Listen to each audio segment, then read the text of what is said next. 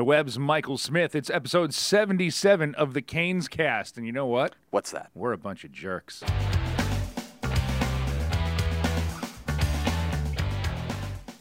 Yeah. I guess we are. Never been so happy to be. Well, first off, we cover a bunch of jerks. Yeah. And apparently we don't like this, according to some. But I, speaking for myself. And me, probably. No, I allow you to speak for your voice. This Okay. is America, man. Okay. It's not another land.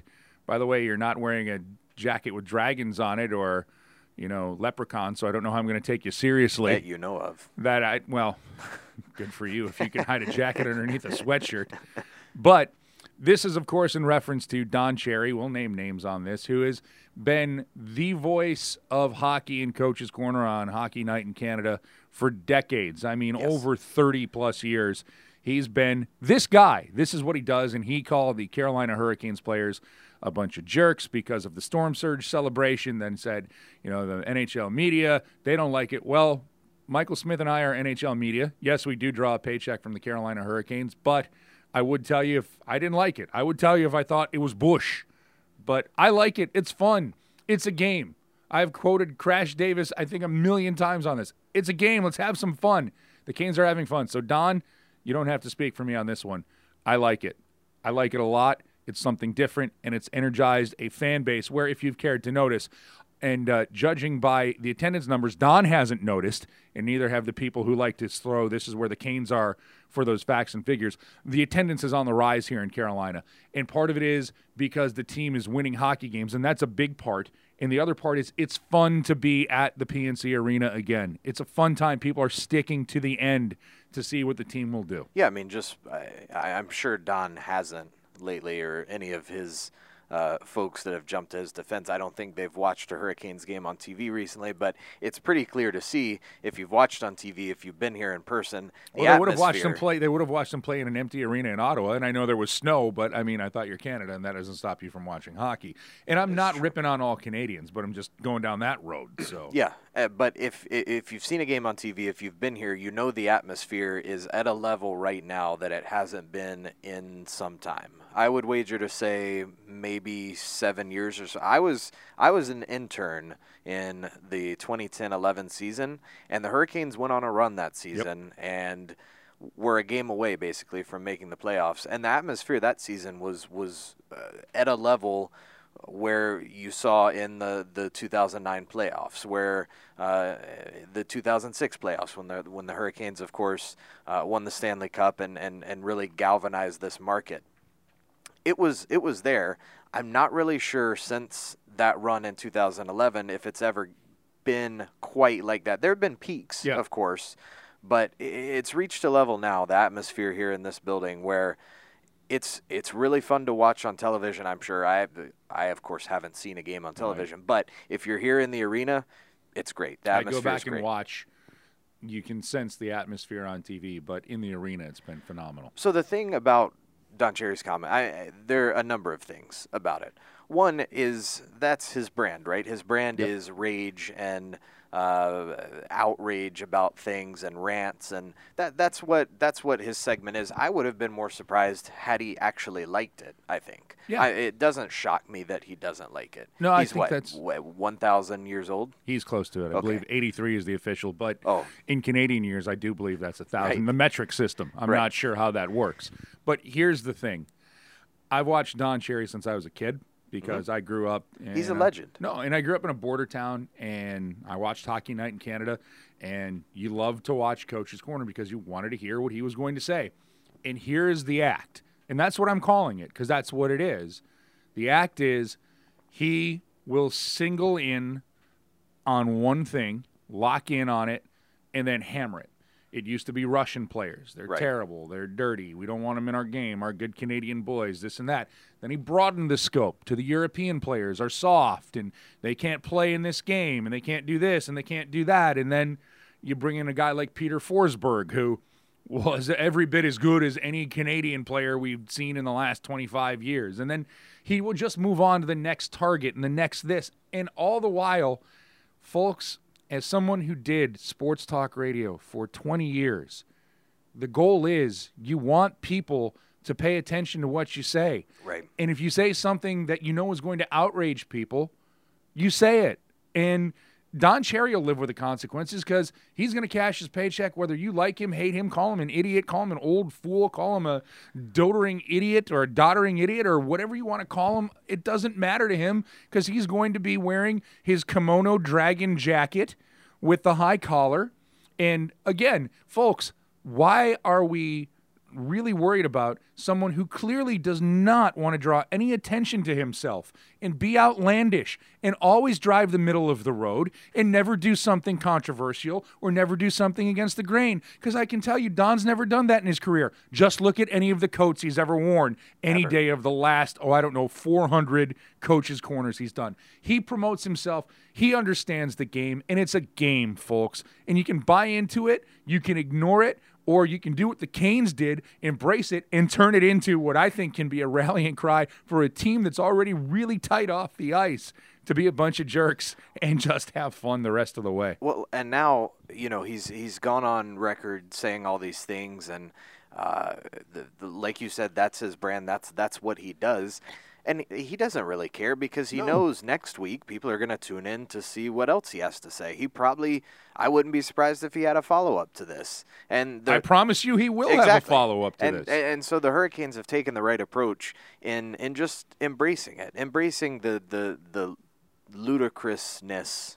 Ludicrousy. I've been making up words so far, and it's early on in the podcast, so go right ahead. So embracing the ridiculousness of it all, because that's what it is. I mean, here's a guy who is criticizing a team for standing out from the crowd while he's made a career standing out from the crowd. Again, this is a man who, as a head coach of the Boston Bruins, stood on the bench and bowed to the crowd.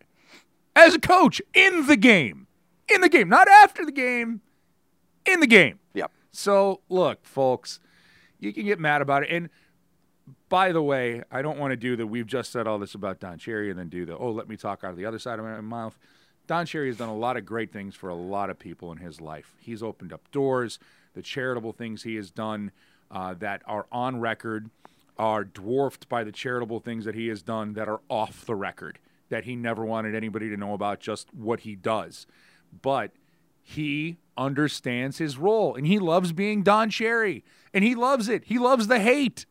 It makes him be poignant, because if you want to say it doesn't, that he's just old man yelling at clouds, well, you're yelling at him for yelling at the clouds. Yeah, that keeps him relevant. Exactly. That's what I was going to say. It keeps him relevant, and that's just him. It doesn't surprise me at all that happened. The juxtaposition of him saying what he did while wearing what he did while having the history that he does is what's so insane about it. Well, and the fact it's like anything. The fact that people don't see that, right. And I know you were trying to point that out over the weekend. Because his opinion is fine. It's wrong, but it's fine. And you can have the opinion that the storm surge is crazy and ridiculous and bad for the game and whatever. It's wrong, but you can have that opinion. You're entitled to that opinion. And he can wear those suits. Nobody else can pull them off. No. He's going to be able to pull them off. Nobody else can. But to have one opinion while wearing the other thing is just ridiculous. But the funny thing is, if you go back to early Coach's Corners in the 80s, Don Cherry wore very fine, muted.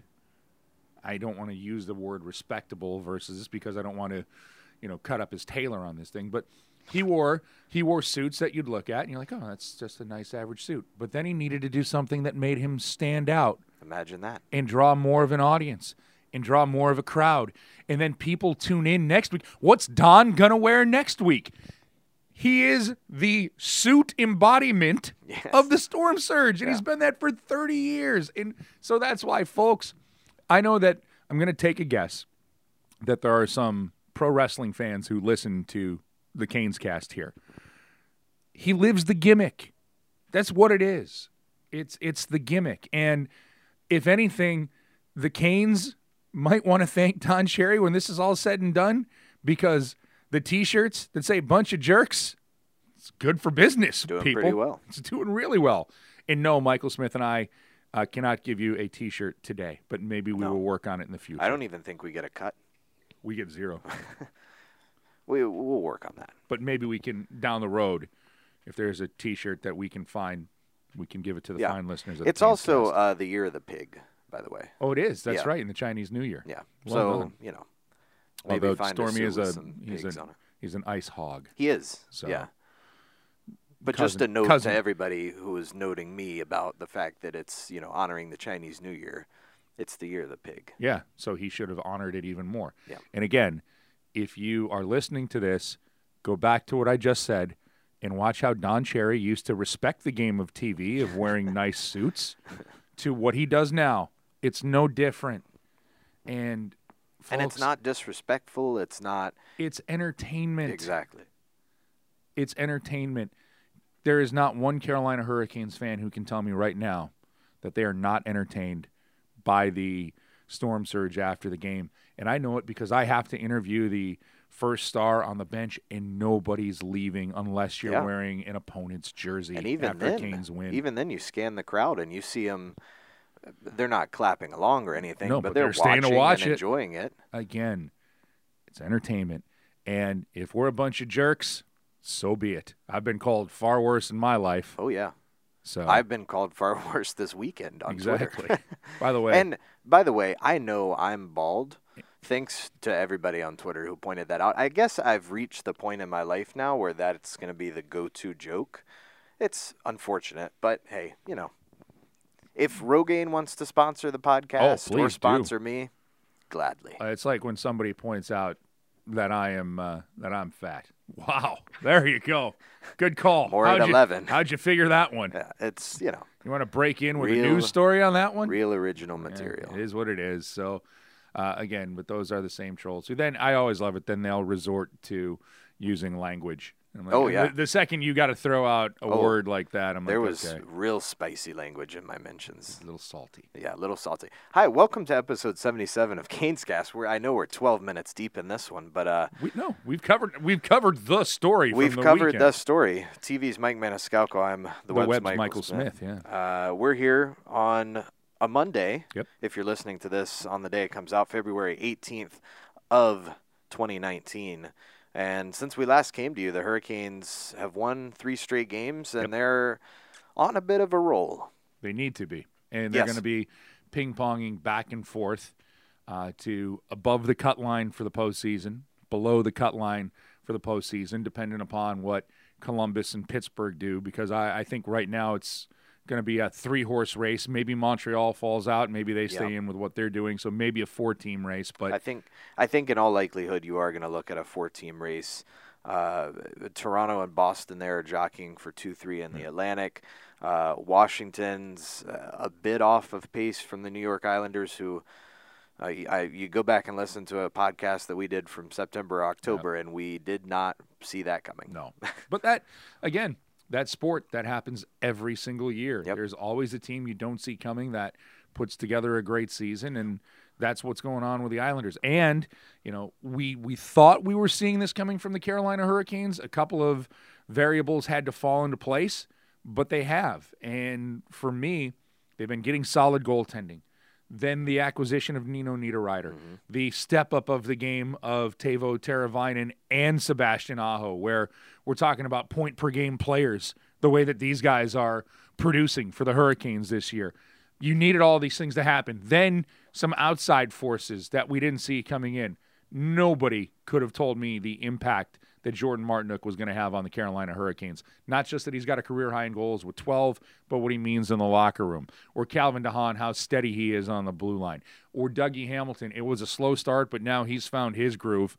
And I don't think it's a coincidence that the Canes' record has gone up the way that Dougie Hamilton's game has started to produce for the Carolina Hurricanes. But there's a lot to get to, but it's going to be fun. In the last month of the season, there's going to be meaningful games. This might come down to the last game in April in Philadelphia for if the Canes are in or if the Canes are out of the playoffs. But my goodness, it's been a fun ride so far, and I don't see it slowing down until we get to game 82 and figure out, do we have more hockey to play? Yeah, I mean, that's before we really dive into the nitty-gritty is it feels different this year. And no matter where it ends up, it feels different. It has felt different. But why does it for you? Because I've asked this question, I've had it asked of me, but I'm Yep. going to ask you, the Web's Michael Smith. Why does this year feel different than the previous 6 or 7 that you've been around covering the team in the capacity? I honestly think it starts at the top with head coach Rod Brindamore.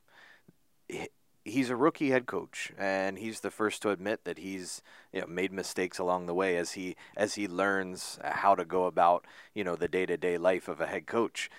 But from day one, the culture, the expectations that he has set forth for this locker room, I think has been a night and day difference from the years prior. And it's about raising the bar. It's about not just saying, okay, well, we're going to aim to maybe sneak into the playoffs and see what happens. It's the goal is to be the best team in the NHL. The Hurricanes are going to probably fall short of that, at least in the regular season. They're going to fall short of that goal because they're not going to catch Tampa Bay. Well, they've been in one of the best teams in the NHL since January 1st. Correct. So from that standpoint, the Hurricanes aren't happy with where they're at. Whereas maybe in previous years, if you're hanging around, playing meaningful games around this time of year, you're in a 4-team race for the playoffs, the team might be satisfied, but they're not satisfied. They're not satisfied with just being in it. They want to be the best. And I think that shift in mindset that Rod Brindamore has really spearheaded, and that I think then Justin Williams has taken with and really been that conduit from Brindamore to the players, has led to just this different feeling, both in the locker room when we're in there, because we're not in there that much, in comparison to the bigger picture. Yeah. We're in there briefly after practice, briefly after morning skates, after games, whereas these guys spend hours in the locker room. But when we're in there, it feels different. When we're watching games, it feels different. There's just a different air about the club this season that there's been a shift. And no matter where it ends up, it's going somewhere good in the longer term, and I think that's what's important. Yeah, I think that you hit 1 and 2 for me, which has been Rod Brindamore behind the bench and the belief that he has instilled in this team and the change in culture, which is we're not shooting to be a playoff team. We're shooting to be the best team in the NHL. Justin Williams' leadership echoing the messages of staying on point. This is what we're here. Good's not good enough for this team. And then I think the other part of it is you've watched other players' games mature. Like Sebastian Aho's game this year has been outstanding. And it's not just the offense.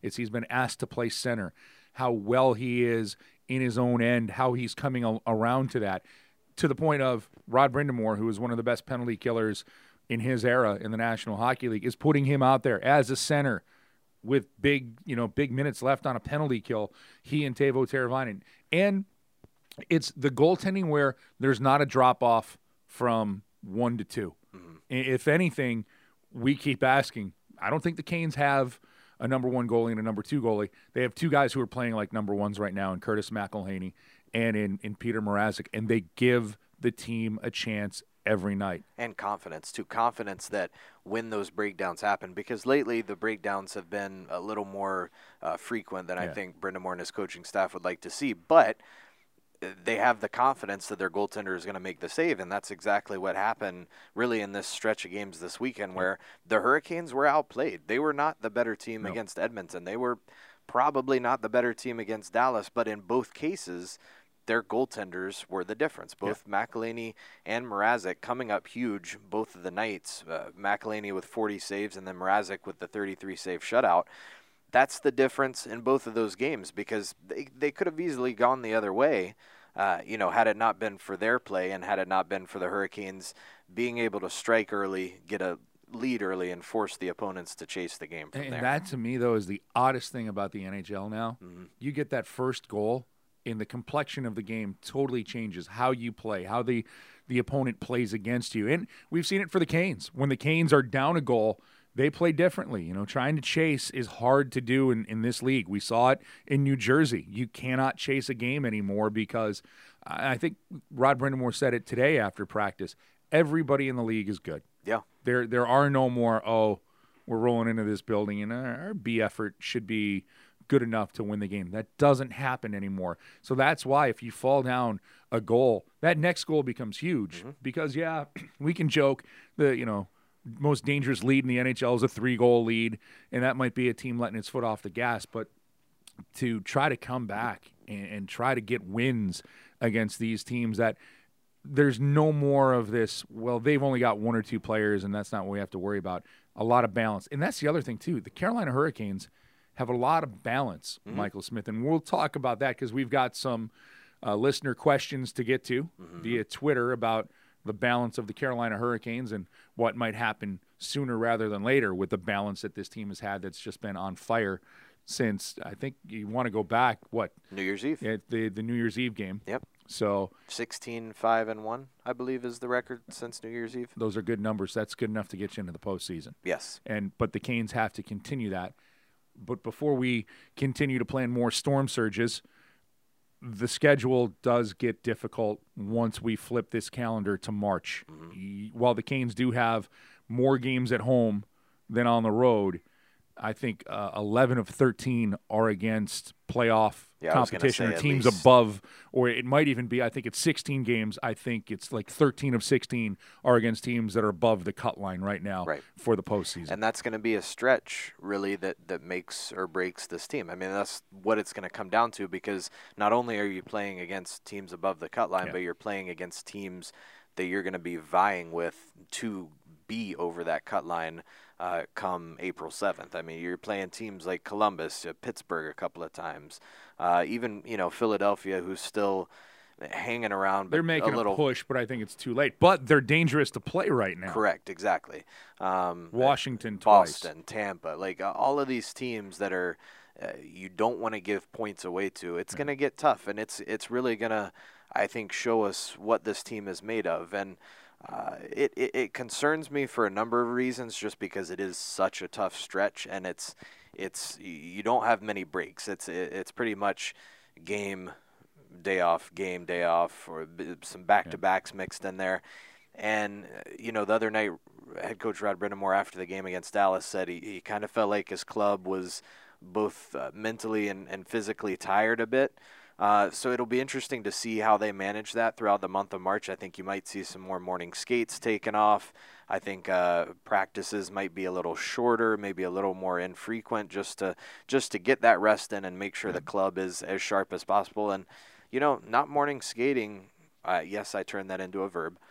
Morning skating. Not taking the morning skate. Correct. On the road, at least on that 5-game road trip, proved pretty valuable for the Hurricanes. So it'll be interesting to see just how it all shakes out, because, as you said earlier, I do think it's going to come down to the last. You're not going to see that X beside the last couple of teams in the East until probably the last week of the season, because it's just going to be that tight. Maybe the last day of the season. Maybe the last day. And you talk about the rest and the workload and everything that goes into it.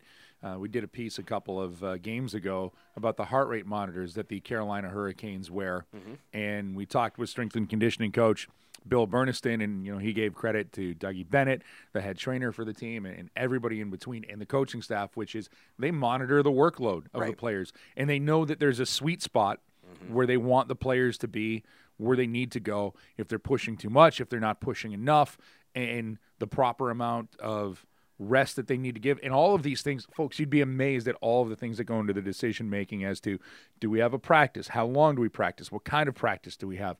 Do we have a morning skate? Are we going to take that on the road? Is it better to let the guys stay in the hotel room, just go through a meeting and do those things and let them rest up and get ready for the game? So there's a lot that goes into it. It's pretty amazing to me, all of the factors and all of the different variables that are going into this. But the Cane staff has been doing a masterful job with it this year, and especially, January and here into February with what this team has been able to put on the ice. And now the other thing, Michael, they might have been outplayed by Edmonton. They might have been outplayed by Dallas.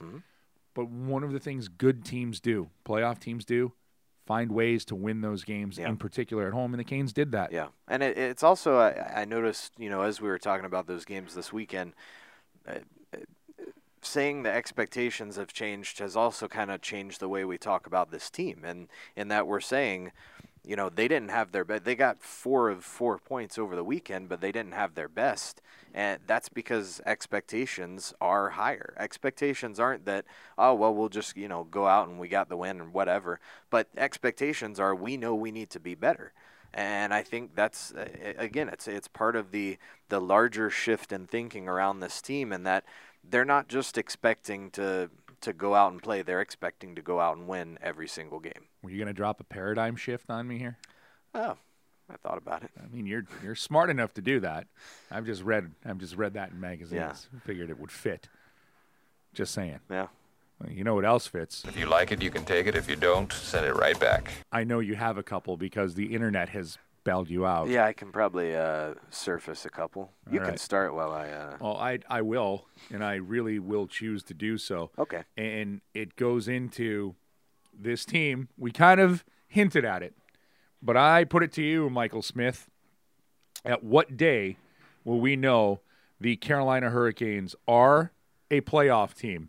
And I will put it to you, like it, keep it if not. We've already heard Will Ferrell say it. We will know after the game on Tuesday, April 2nd in Toronto, if the Canes are in or are not a playoff team. Yeah, I'll take that one.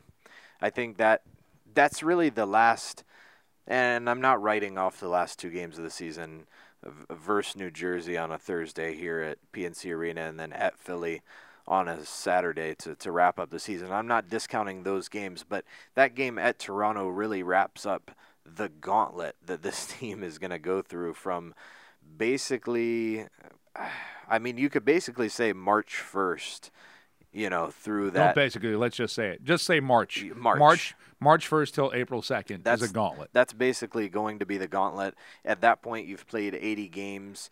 You probably have a really good idea of, where other teams are, their schedules left. I think it's definitely going to be after that, but I think after April 2nd, maybe even after that game is potentially when you'll know one way or the other. Yeah, that's I put it at that game, and again.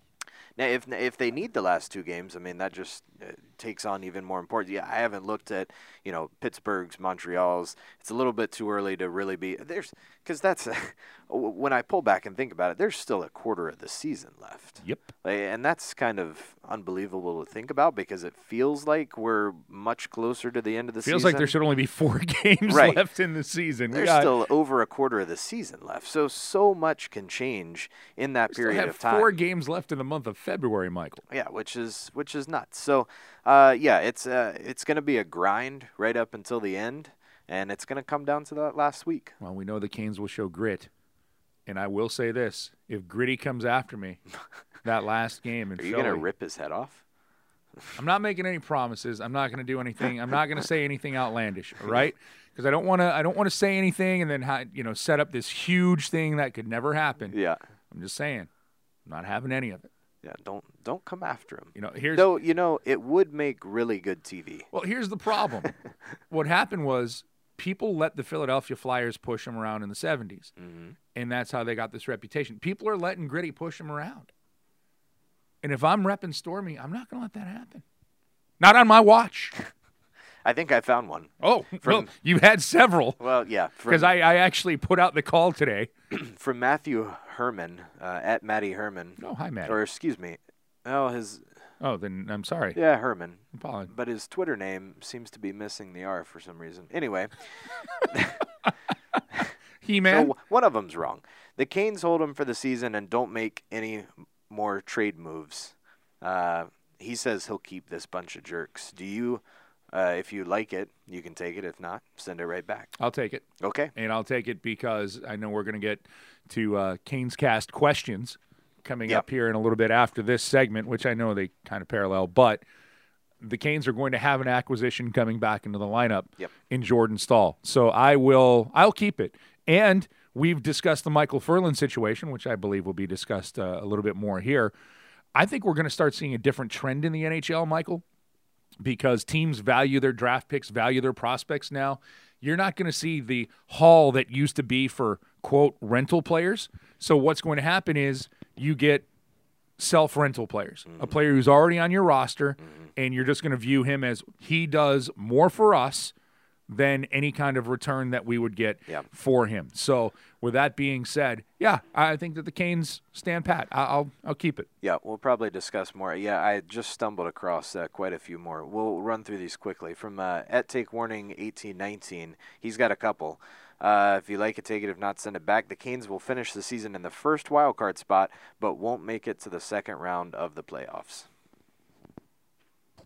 Which would mean, at this point in time and forever, then you'd be playing the first place team in the Metropolitan Division, which I would is send that currently back. the New York Islanders. I would send that back because if the Canes get the first wild card spot, now I don't know if Take Warning 1819 is going down the road of the first wild card spot as like the number one wild card spot or like the I would first say the number one wild card that's spot. what Yeah. I'm thinking. Yeah. So, and if that's the case, not the second wild card spot, I'm going to send that back because I think that they would actually win in the second round. Yeah, the first wild Or card, they'd win the first round and make it to the second right. round. The first wild card spot puts the team in a much better position than the second wild card spot. Hi, guys. Hi, everybody. Hi, it's the Cap City crew We've walking got by some us guests. right now. Hi, Good to see Capital you. City crew. Thank you.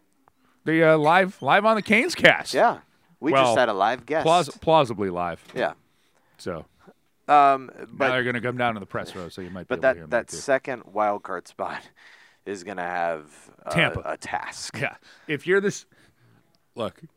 second wild card spot, I don't care who you are. I don't think you got to play Tampa in the first round. I don't think you're getting out of it. I know, 8 seeds have beaten 1 seeds before.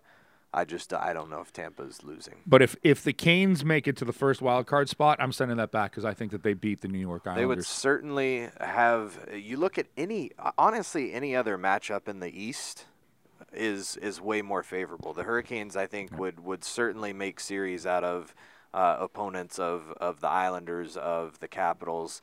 I think they're all beatable in the first round. Yep, agreed. Another one. The Canes need Ferland from at Take Warning 1819. The Canes need Ferland. Work out the deal. We need his muscle and skill. I think they need him, but yeah, this is going to be something that I think goes to July 1st, and we'll figure it out from there. You need him, but only to a certain extent. I mean, you don't want to sign a contract that in 3 to 4 years you're like, I really shouldn't have signed that contract. You don't want to have to overpay. I don't think there's going to be buyer's remorse with him, but to finish that, yes, this team this year, I'm gonna micro this question. This team this year needs him. Right, and he's made. I think his presence has made a difference. Even when he's not on the ice, you don't have guys taking runs at Andre. Well, Andrei Svechnikov's been an exception because there have been teams, but Sebastian Aho, Teuvo Teravainen, because they know, they look over and they there he is. We have to deal with him. Yeah, maybe not tonight. You don't feel as nervy as Wyatt Earp once said when you've got Michael Ferland there on the street street howitzer. Another one from Matty Herman. The Canes are 3 points away from second place in the Metro. They end the postseason in the top 3 in the or they end the season, I guess is what he's trying to say, in the top 3 in the division. If you like it, keep it. If not, send it right back. Oh, man, I want to keep it, but I just keep... It's going to be tough to push. The only thing I just keep thinking Pittsburgh is going to go on a run, and I know, and they haven't looked good this year. Yeah. But you got Sidney Crosby. Now Malkin is back and appears to be healthy, and he's not swinging sticks at anybody, at least for 2 games, so he served that suspension. I just keep thinking they're going to go on some kind of run at some point in time. That's one I want to keep. But let's just keep, the eyes on the prize and just get into the postseason right now. The problem with a top 3 spot in the division, I think, is just the fact that you'd have to jump over 2 teams versus jumping over 1 team to get into a wild card spot. It's not impossible. It's not impossible, but it is going to take you would have to have both of those teams fall off and maintain your pace in order to do so versus having one of the teams fall off and you maintain your pace. So it's much more, at least mathematically, likely that the Hurricanes sneak in a wild card spot. All right. And then the last one, completely unrelated. If you like it, take it. If not, send it back. NASCAR as a sport. Not from Pace Sagister either. It's from Paul Whittington. Seeing I covered it for 6.5 years, I have a guideline for sports, and you let me know if you like this or not. Okay. If you can do it while drinking a beer and having a smoke, it's not a sport. And I can promise you, you cannot. No. You cannot race. No, it would be while bad. drinking a beer. I'm sure there were guys It's back also- in the day who had a heater hanging out. Right. It's also not advisable. No. So- yeah. No, they're athlete. You have to see what these guys go through Oh, now. yeah, the it's- drivers, they have it's like golfers, although golf to me is a game, not a sport. Sorry, golf, and that's opening up a different can of worms. But Wow. you can have a beverage and you can have a heater. Yeah. And fire up a dart and then throw one on the green from 158 out. But it's NASCAR, you have to have all of your wits. It's hand-eye coordination. It is physical endurance. Yes, I know the machine does a lot of the work that people are going to talk about, but so do the drivers. There's yeah. a team aspect to it. So, yes, NASCAR is a sport. Yeah, I'm taking that as well. Yeah. Shall we get to some questions now? Yeah, absolutely. Okay. I got one for you. All right. This from Sam Kinney, and he's got Kermit the Sam Frog. McKinney. He's got Kermit the Frog as an avatar, so I was going to read this no matter what. Do the Canes still trade a defenseman for a forward? I know we are playing well, but it seems likely. Thanks. No, thank you, Sam. Thank you, Sam. I'll take this one. Or Okay. you want to No, take it? Go ahead. I was going to say, no, they don't need to because they're getting one back from injury in hopefully about a week. Yep. So there's no need to. And if you consider it for a moment, too, trading Victor Rask for Nino Niederreiter kind of also accomplished that. Yes. So They already made a trade for they didn't trade a defenseman, correct. but they traded a forward for a forward. Now- And I've got something that I want to follow up with, but go right ahead. Okay. Mike. Well, I was going to say, I think a trade for another top six forward. Again, the Hurricanes are getting, I think, a top six forward back in Jordan Staal without having to make a trade. That's their trade deadline acquisition. But if you were to be open to exploring the possibility of trading a defenseman, which I'm not sold on being the best idea, honestly, because I think this group of six has worked very well for this team. Now, if you get Adam Fox signed, that creates kind of a different equation, and you might have to make a move. But with the way it stands now, this situation could go into the offseason, and you could make a move around the draft or around free agency to acquire a forward in exchange for a defenseman. It's no longer pressing for the Hurricanes to do. You pose the interesting concept of Adam Fox getting signed, and then that, of course, creates, I'd say, a glut for Yes. the sake of saying it, of right-handed shot defensemen for the Carolina Hurricanes. But are you going to move one of your three who's been in the lineup, Michael, all season long, and you know what you're getting for the final 20 games for a player coming right out of college? No. And then what are you getting in return for him? And I had this conversation the other day. A fan asked me before Hurricanes Live, they're going to move one of their right-handed defensemen, right? They got to do that. And I'm like, well, why? And, well, they got to bring in a player to help them get into the postseason. Well, what would you trade him for? And, they mentioned some names, and it was, a few expiring contracts here or there. And I'm like, why would you give up a player that you have under control for a season or 2 seasons or more for a player that you wouldn't? And then, there's a lot of reasoning to it. It wasn't a bad question, but, I go back to all of the players they have down in the minors. I'm like, okay, that's great. But if they were good enough to help this team, they would be the players on the roster right now in trying to help the Canes make this playoff push. So the fact that the Canes, there's so many parts to it. And, I call it and you're on good terms with EA Sports again, but I call it great. Yeah, I call it it's the video game, the Xboxing. I've just made that one a verb for you. Nice. Or the PlayStationing of our Game cubing. our views of sports, where you can make trades and nobody thinks of how real life dollars work. You just think, if I want to get the best player on my team for right now. Yeah. You have players, all of the defense is under control. And that goes into the organization. Young players on this roster. Some for 5 seasons, some for 4, some just for next year. but I'll go to next year when I can. I would not give up something that I have control of as far as an asset or a chip for something right now that I have no guarantees is going to stay here or will even make my team better when I know how this team is playing right now. The Hurricanes are not in the rental market. Don Waddell has told me that. He's said that. They're not in the rental market. They want to make a what? They want to make a hockey trade. A one-for-one trade. It doesn't have to be one-for-one, but a hockey trade like the one Victor asked for Nino Niederreiter. That's the kind of trade they want to make. They're not in the market for a rental. And you touched on it earlier. I think the market for rentals has sort of declined over the years. It's not what it used to be. The Hurricanes do potentially have a rental on their roster in Michael Furland, but that's as rental-ish as the team is going to get down the stretch. Yes, I agree, 100%. This one from Zach Hersey.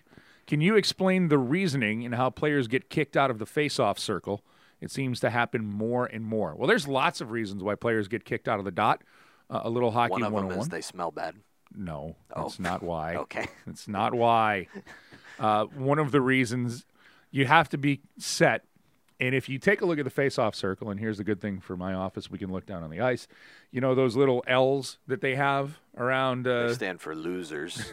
No, it doesn't. Oh, okay. It's where your skates have to be. You have to have your skates behind the top part and inside the I was the channeling Don Cherry there for a second. Really? You do have that jacket on underneath that sweatshirt. And you have to have your feet there. You have to have, if you're the defender, you have to have you've got to have your stick down first if you're the defender. Yep. And so if you're moving, if you're cheating, if you're jumping, if you're trying to we call it jump the face off, you get kicked out before the linesman drops the puck. Yeah, it used to be home away, which to me never really made any sense. And Ron Francis shared that point of view and was like, hey, why don't we just change it for whoever's in their own zone? And that makes a lot more sense. Yeah, it does. So everybody was like, oh, yeah, why we should do that. So that works. So you have that plus. The reason why I have the face-off circles, the only players that can be inside the face-off circles are the players taking the draw. So if you see a player jumping in before the puck's dropped, to try to get the leg up and get to the puck, that can get the center kicked out.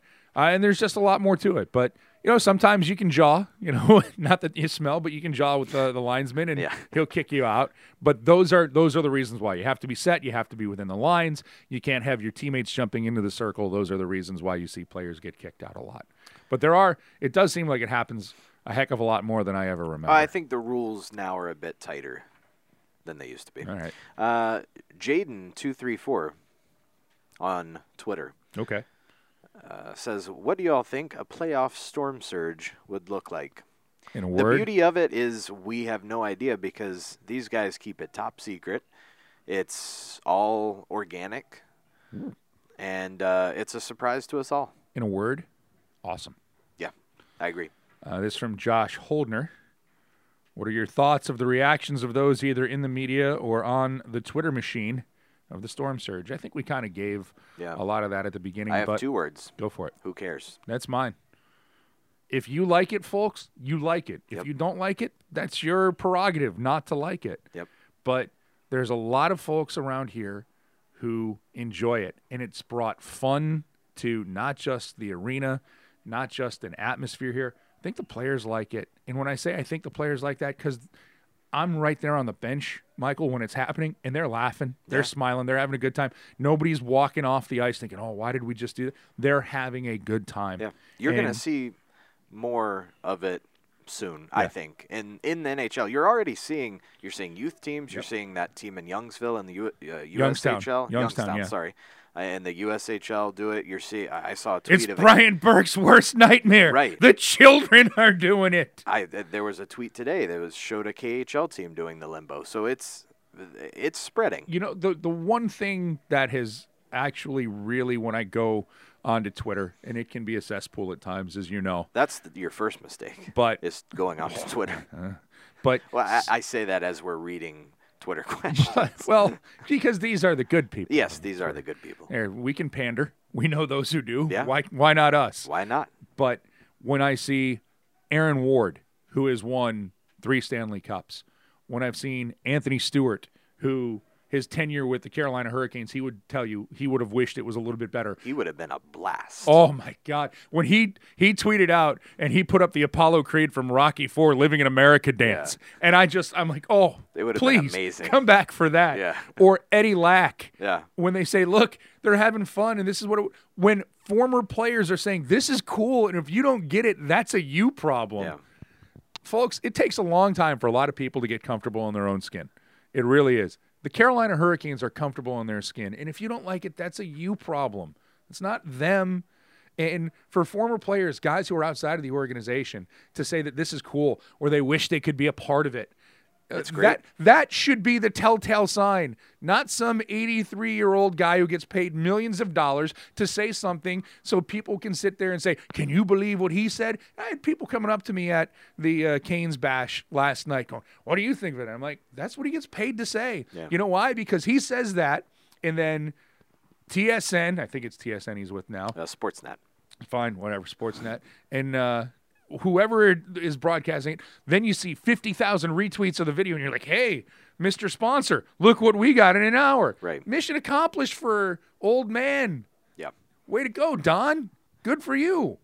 But that's just it, and that's my thought on it. And, Mike, you said it best. The web's Michael Smith. Who cares? Who cares? Who cares? Ken Seifert on Twitter. Can you get a Don Cherry jacket for an upcoming broadcast? How do you know I don't already have one? Oh, I had one once, but I don't wear them. Wow. I didn't know that. Sorry. Didn't know that they would catch you by that much surprise. Does it have dragons on it? No, it didn't have dragons on it. It was a long time ago. So my apologies. Here's one for you. This from Bobble813. His name is Chris. Did Mike Maniscalco really get beat in a chugging event? And will Nino break 35 points as one of the jerks this season? Michael Smith, were you at the Canes Bash? I was not at Canes Bash. Then no one can confirm or deny that happened. But I have seen pictures. But if I did lose, I lost to a grand champion. Plus, I came out of retirement. And I'll make no excuses about that. It was an impressive performance. But we went back. Have you seen the videotape of it? I haven't. There's I've video. only seen pictures. There's video floating around out there. I thought I got crushed. And if we go back to my college days, yes, I did. But I was only about a second or two off. Yeah, and I'm old.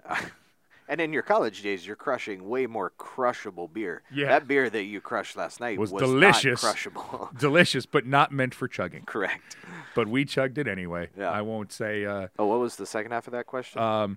Will Nino break 35 points? Now, how many games? I want to make sure my math is right.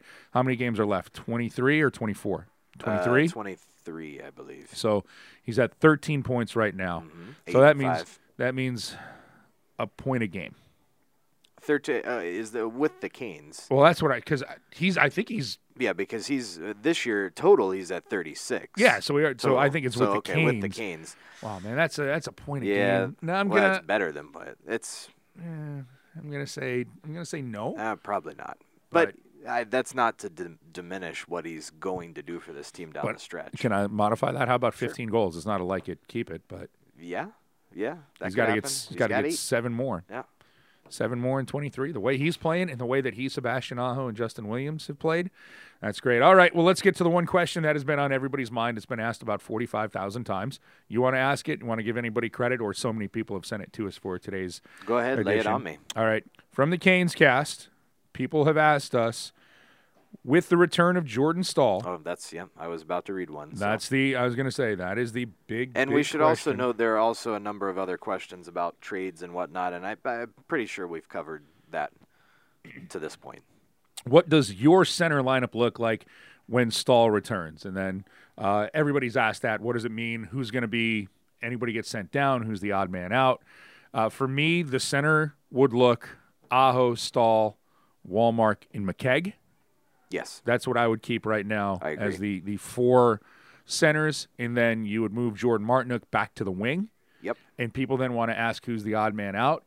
Well, now if you're Rod Brindamore, you can actually have depth, and you can rotate in and out Saku Menelainen or Menelainen. You can rotate out Warren Fogle. You could give a guy a night off if you feel he's banged up a little bit here. Not that the Canes are going to have any kind of room for that, but you'd have the luxury of being able to rotate a player in and out of the lineup. Yeah, I mean, I think if you look at, and I hate to break up the fourth line with the way it's been playing, the Manalainen, McKegg, Fogle, but it's probably going to be one of those wingers that has to sit. Or McKegg, and you would move Martinook back to center for a game if you want to do that. But that fourth line has been so effective that, I mean, it's a good problem to have when we're sitting here saying, gee, who should we take out? But Stahl is going to factor into the middle, no question about that. I would move Martinook out of the middle because even though he's played that position before, he's better suited, I think, on the wing, especially when it comes to taking faceoffs. So and I think Jordan Stahl fits right there in the second line, and maybe he plays with Teravainen and Ferland, which is what Wallmark's been doing. I really wouldn't at this point mess with the Niederreiter-Aho-Williams combo. No, maybe he plays with Svechnikov and Martinook. Yeah, it's there's some how options. we want to look at it. There's plenty of options there, and this notion that's out there, and I want to head this one off here. And I know it's late in the Canes off cast. Of the pass. I hate that cliche. Thank you, Mel. It's one of those things where I just want to cut this off. This notion of adding Jordan Stahl wouldn't be a positive for this team. Yeah, because if Don Waddell calls his 30 compadres in the league and says, hey, I've got Jordan Stahl. I don't speak Spanish, Baxter. If he said, hey, I've got Jordan Stahl, I don't think any one of them would be like, no, I'm good. No, you keep. Like, it's an absurd notion. It's funny, we had this conversation earlier today, and if you asked anybody, what would the Carolina, when we talk about adding forwards, what would the Carolina Hurricanes want to add for a playoff push? There's two things. One is always more goals. That's always one. But two, how about somebody who's dominant in the face-off circle, who can play big minutes if you need him to and help on the penalty kill?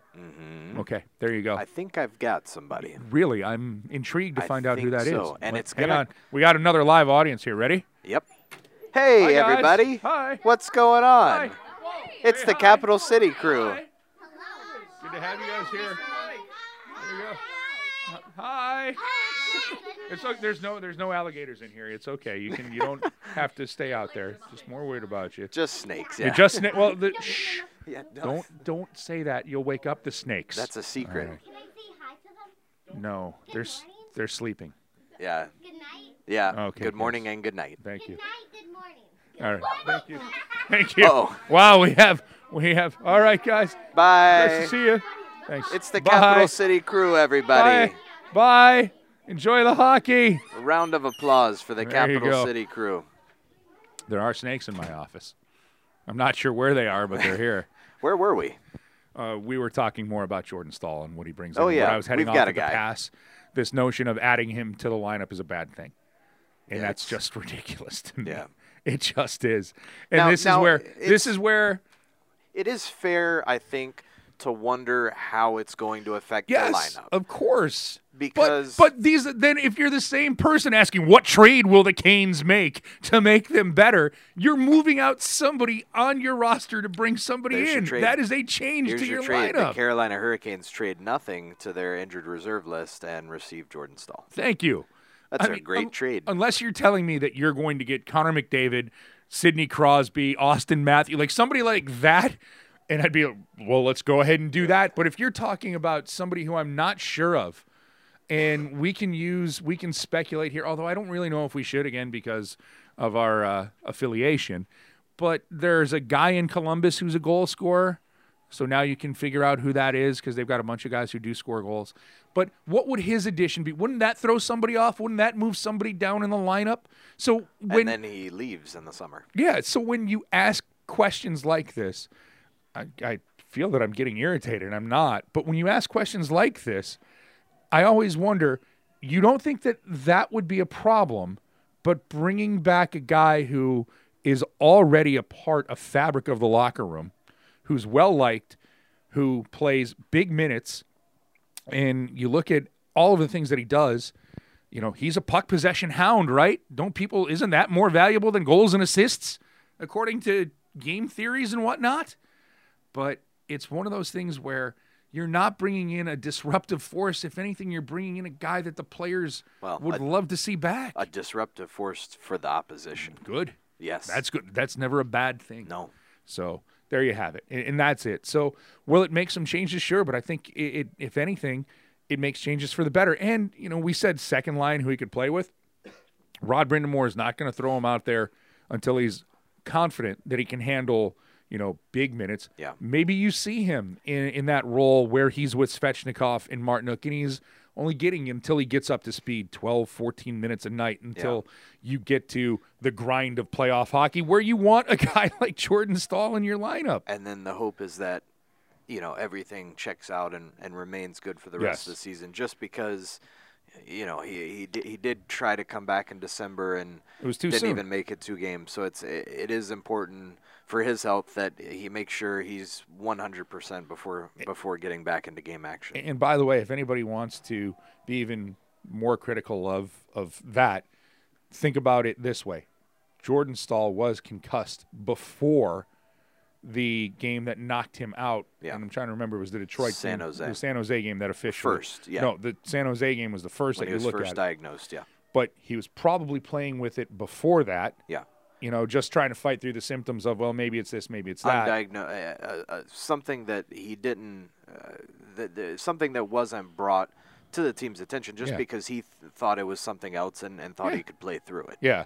So hopefully when he is fully cleared and he didn't have the non-contact jersey on today, he's practicing. We don't know. We didn't get confirmation that he will be in the lineup for the Rangers game, but he could be in the lineup for the trip coming up to Florida to Dallas. Yeah. I almost think that maybe back here against LA next week in a week's time is probably best. But we'll see. Yeah, we'll see. Sooner rather than later is the hope. But I hope that he's healthy, he's ready to play, and the Canes get a fresh Jordan Staal down the stretch, which, as you mentioned, they traded nothing to the injured list and get back Jordan Staal. Yeah, so That's a take win. that injured list. You need a new GM. I don't know if they're willing to make these deals with us. Stay right there. Yeah. I'm for that.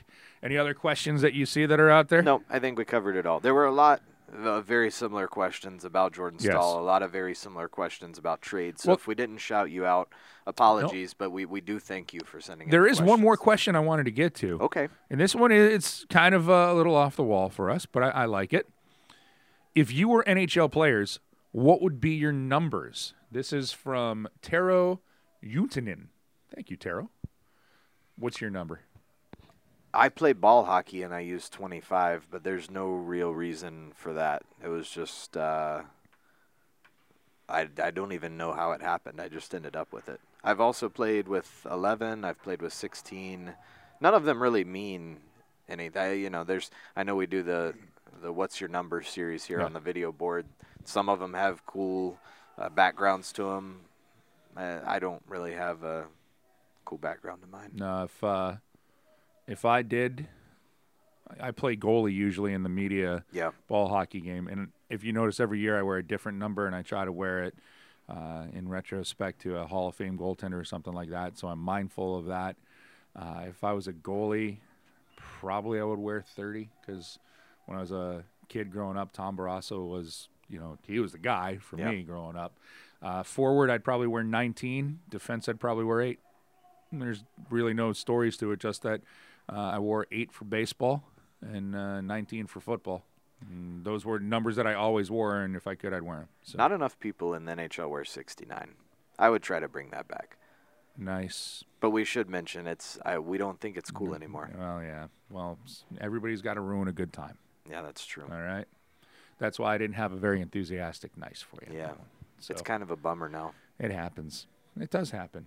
Michael Smith, always good to catch up with you. Yeah. And thanks to all of the fans here. Thanks to all the fans. Sorry, this is going to land a little late, a little later than usual on Monday. We had some technical difficulties earlier. We were going to record a podcast during practice, as we have the past few weeks, but technology didn't cooperate, so we had to postpone a little bit. But we're still getting this to you Monday Hopefully. evening. Better late than never. Yeah. So that's it. We hope you appreciate it. Thank you for always tuning into the Canes Cast. If there's anything else that you want to ask us, you can always reach out on that old Twitter machine using the hashtag CanesCast. Please use the hashtag CanesCast for one reason. It just makes it easier for Michael and I to find all the questions when we try to aggregate where we can find the questions. If you use Canes Cats, we might miss it. So be sure not to transpose the S and the T. Don't do that. Don't.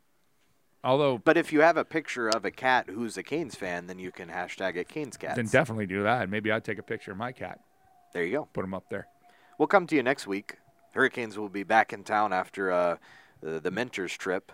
A mini mostly road trip. dads. Yep. To Florida and Dallas. They'll be back here to take on the LA Kings next Tuesday. The Rangers, of course, here. If you're listening to this on Monday, the Rangers here tomorrow, which is Tuesday, February 19th. So we'll have another 3-game segment to recap as we look forward to what should be an exciting stretch run of the season. Can't wait, as someone once said. That'll do it for this edition of the CanesCast, and we're happy to be your bunch of jerks on the old internet machine. For the Webs, Michael Smith. And TV's Mike Maniscalco. We will talk to you next Monday. Bye-bye. Thank you.